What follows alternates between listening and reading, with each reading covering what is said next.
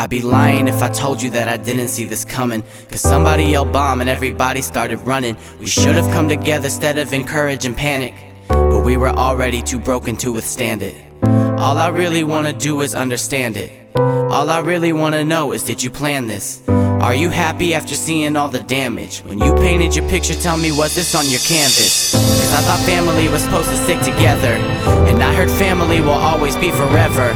But I've learned family is something to remember, and sometimes families are too sick to get better, and we can only become as strong as our weakest members. So do we bring them closer, or do we find ways to sever? We said we hold you down, but you were lighter than a feather, and every time the wind blew, you were gone with the weather. So are you here now? Never. It's fucked up, isn't it?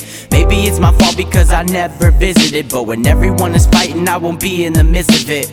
Call me pretentious, but to me it was just childish, cause brothers chasing sister through the house with a knife, and you were busy questioning the worth of your life.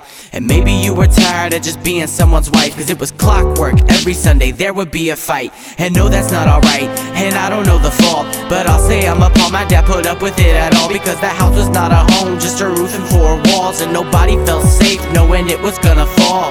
So it's no wonder that I couldn't be around. I had some things I had to do and shit to figure out, and I'm not saying I regret how it went down, I'm just looking back at it like wow. We fought till the end without knowing the danger.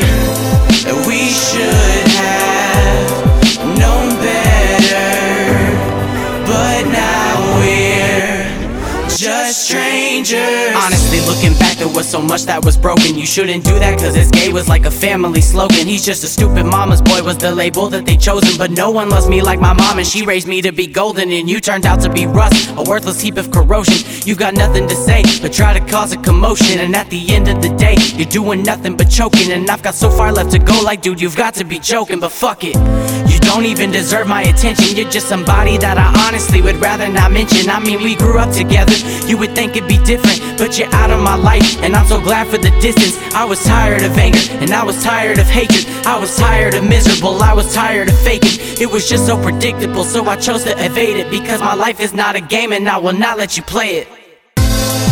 We fought till the end without knowing the danger. We should have known better, but now we're just strangers. We fought till the end without knowing the danger. We should have known better, but now we're just strangers. The hardest thing is that you're not the only ones I don't know. I hardly got to meet my dad cause we were never alone.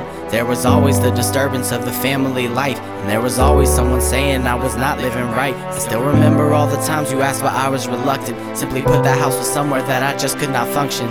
Assumptions, too many that I would not put up with. The never-ending fighting made me sick to my stomach. It's sad, cause dad, I wish I could have said something to you, but you don't understand these things until you're looking back to you. But now, all that I can really do is work hard, so I know that there's space, but in space there are stars. I'm not far, I'm shining, I'm just giving you light. I'm just making you proud, I can make it alright. So hold tight, and never be afraid to just call. I love you, dad, there's no reason we can't break down the walls.